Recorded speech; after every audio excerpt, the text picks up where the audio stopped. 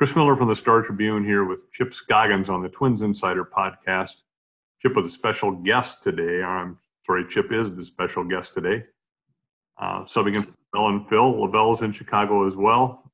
Did you see Lavelle at breakfast today, Chip? Or I did not. Excuse me. I did not see Lavelle, and we do not have breakfast at our hotel. This sounds like Chicago's going backwards. They're dialing things back, Chris. It's not good. They're closing restaurants. I think you only have patio dining now, so no restaurant in the Team Strip Hotel here, and house cleaning only 2 days a week, and you have to schedule it if you want it. So I have not seen him. I'm guessing he's still sleeping, probably, right?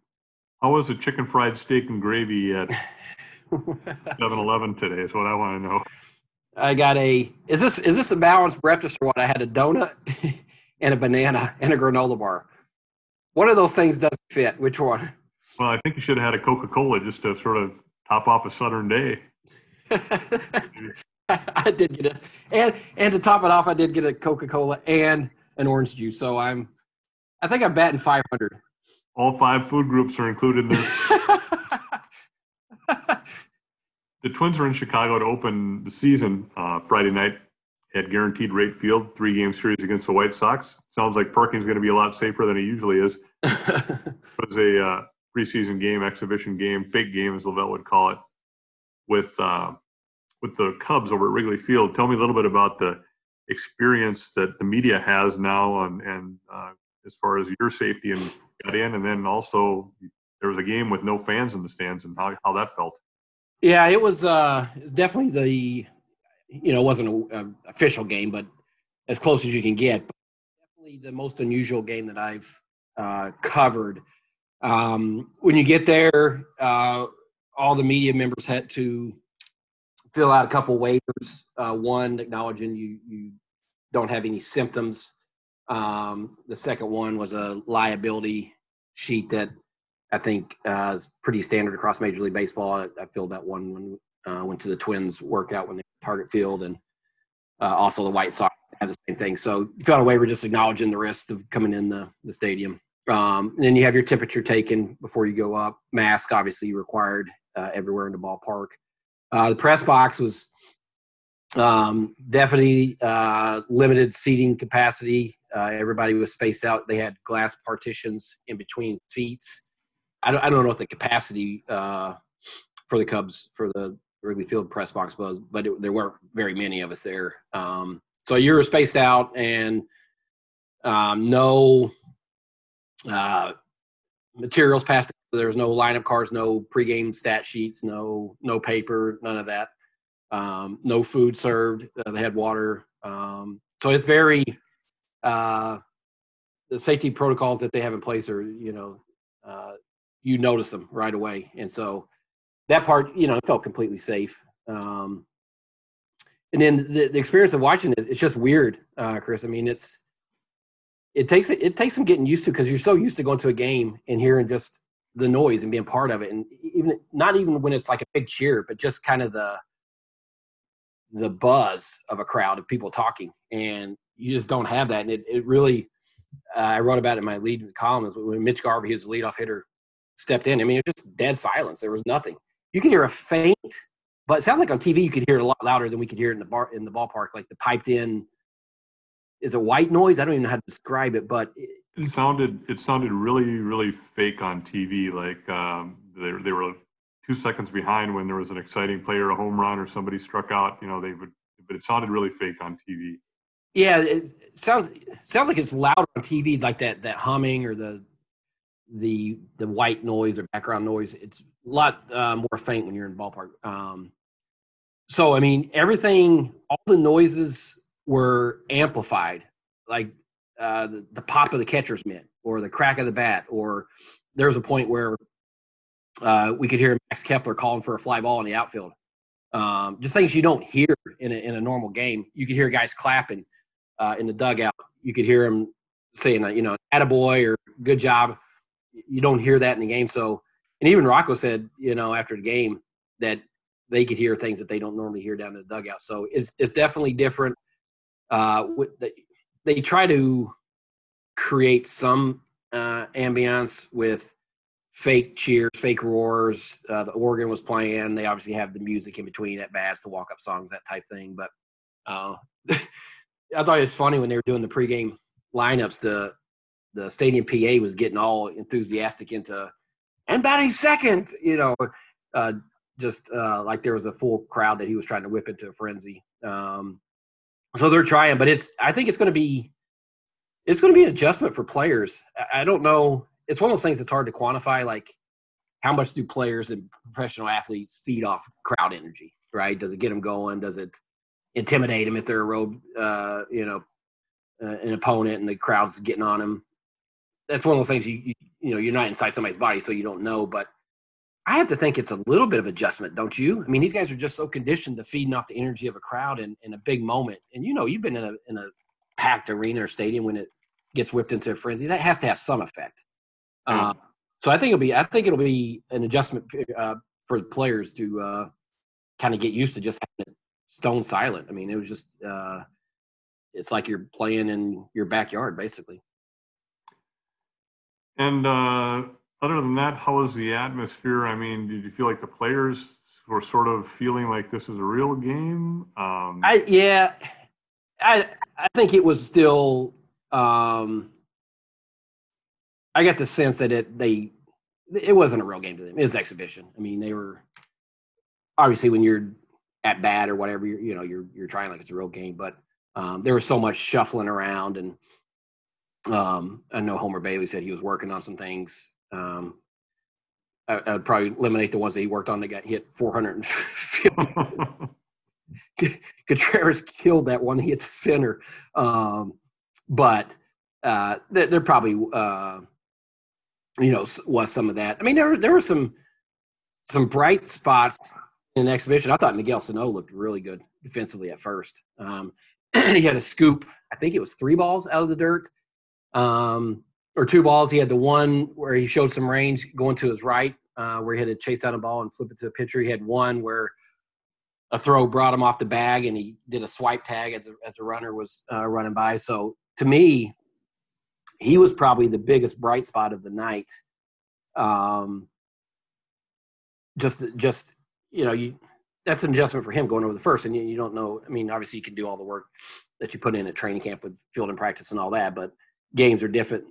He definitely showed some promising signs with his defense last night. But other than that, it was weird walking around Wrigley, Chris. The last time I was there was Game 5 of the World Series of 2016. Remember I was in town to cover the Vikings and the Bears, and that game was a Monday night or no, maybe it was a Saturday that the World Series game was. Whatever it is, the day before. Yeah. Went up there and spent like 10 hours walking around Wrigley and just taking in the atmosphere. And so it was weird. And I've been to, obviously I used to work here and been to a number of Cubs games, just regular season games. And it was just so weird to see all the restaurants empty and people not hanging around the ballpark. And there's still the guys out on Waveland trying to catch the home run balls during back. There weren't as many of those guys. There was only, I think, 9 of them, where normally there might be dozens of them standing out there. And so it's going to be weird, that neighborhood, because it's such a party scene for games. Apparently they are going to open the rooftops. There was a couple of people, I checked with the Murphy Bleachers folks, and they said some of their employees were going up on theirs, but it sounds like they are going to sell those rooftops. So Cubs fans, select number is not a big number. They'll be able to watch games from up there. But for players, last night, I think it was just what it was, an exhibition. I don't think the intensity was dialed up. But it's going to be interesting to see Friday night when it is for real, and how the atmosphere is in the stadium. Just because we got a glimpse of it last night, but you have to manufacture it in the dugout. I mean, it's not going to come from roars of fans and all that. I mean, the energy is going to have to be manufactured there internally from the dugout, and it'll be interesting to see if guys are on the top step really getting into it and chattering and doing a lot of that, because we didn't see a lot of that last night. The beat writer that you're traveling with, Lavelle, thinks all of these games are fake and we should take really nothing away from them. when the game is on TV like it was here last night, there are certain segments of the Twins fans who are going to panic and think Homer Bailey should be sent to St. Paul. But with the White Sox are an interesting opponent. A lot of people say, well, they're a year away. They're building up with young kids. But in a 60-game season, you never know. Teams that have been a year away, as you know, from being in the Powerhouse East Ridge program, sometimes you're a year. And, it happened with the Powerhouse Centennial programs here, too. So maybe the White Sox are the Twins' top contender this year. You always think the Indians, have that starting pitching, but they've traded a couple of their top guys. So, yeah. No, it seems like the Twins are the favorite, but the White Sox might be the one team that can challenge them. Yeah, I would say that the year away idea would probably hold more water over 162 games, because I think when you have a long season, the best team, the deepest team, the more experienced team is probably going to pan out and emerge in that. But with this 60 games, I mean, it's so unpredictable, and you can't afford to have a bad week or a bad 10 days in this, because you're going to have enough time to recover. And, it's I don't know if ominous is the word, but the fact that Odorizzi's starting on the IL, Rocco downplayed it last night and said he thinks he'll throw a bullpen. Yeah, he might just miss one start. I mean, he's missed one start, but have an off day. So yeah, but how many starts is a starter going to get? 12 probably. Whatever the number is, but yeah. So in a best case scenario, they have an off day on Monday, so he would get the start in this Cleveland series next week at home, which is yeah. Rocco said that his anticipation is that Odorizzi would either throw a bullpen while they're here or soon after they got back. So hopefully it's just one start for them. But but I think the White Sox are emerging. I don't think you can just discount them and say, oh, they're a year away. I just think with this 60-game season, it's – I don't think you can really – I mean, there's some teams you could probably eliminate off the top, but it's going to be such a scramble that every team needs to start fast. And that's – I mean, this, we always talk about an opening series. It's like, it's just, the first of many to come. But it's like, yeah, this sort of sets the tone, and that's why I think it's imperative that the Twins get off to a good start here this weekend. Yeah, it just seems like all the stars are aligned for them this year in a lot of ways. They've improved their starting staff. Their bullpen was really good for the most part last year until the Yankees showed up, and they're going to be the top home run hitting baseball, one would expect. Yep. The Yankees are probably the team to beat this year. Adding Cole, and they were so hurt last year that you got to think, if their pitching holds up, they're going to be fine. Lavelle thought that Lavelle's sleeper team of the year was the Oakland A's, which is an interesting pick. But I don't know. It's kind of hard to see it. The good thing, I think, Chip, for us is that baseball is finally happening and that the games are finally happening. I know you can argue for and against, teams are turning to play, but it seems like for the pro sports teams, at least at the higher levels, a lot of safety precautions are being taken, and there haven't been any upsurges in COVID-19. I think at the lower levels, whether it be high schools or colleges or whatever, it's fraught with peril. But I think probably baseball is doing the right thing by getting back at it. Yeah, and I obviously the NBA and the NHL can operate in a bubble, and you can't do that with baseball. But I do think when you see the safety precautions that are in place, I'm fine with it. I know there's some people that just say, you know what, sports are irrelevant right now. This is a pandemic. They shouldn't be trying to play. And, everybody's entitled to their opinion. I disagree with that. I think as long as they're doing the right things, testing.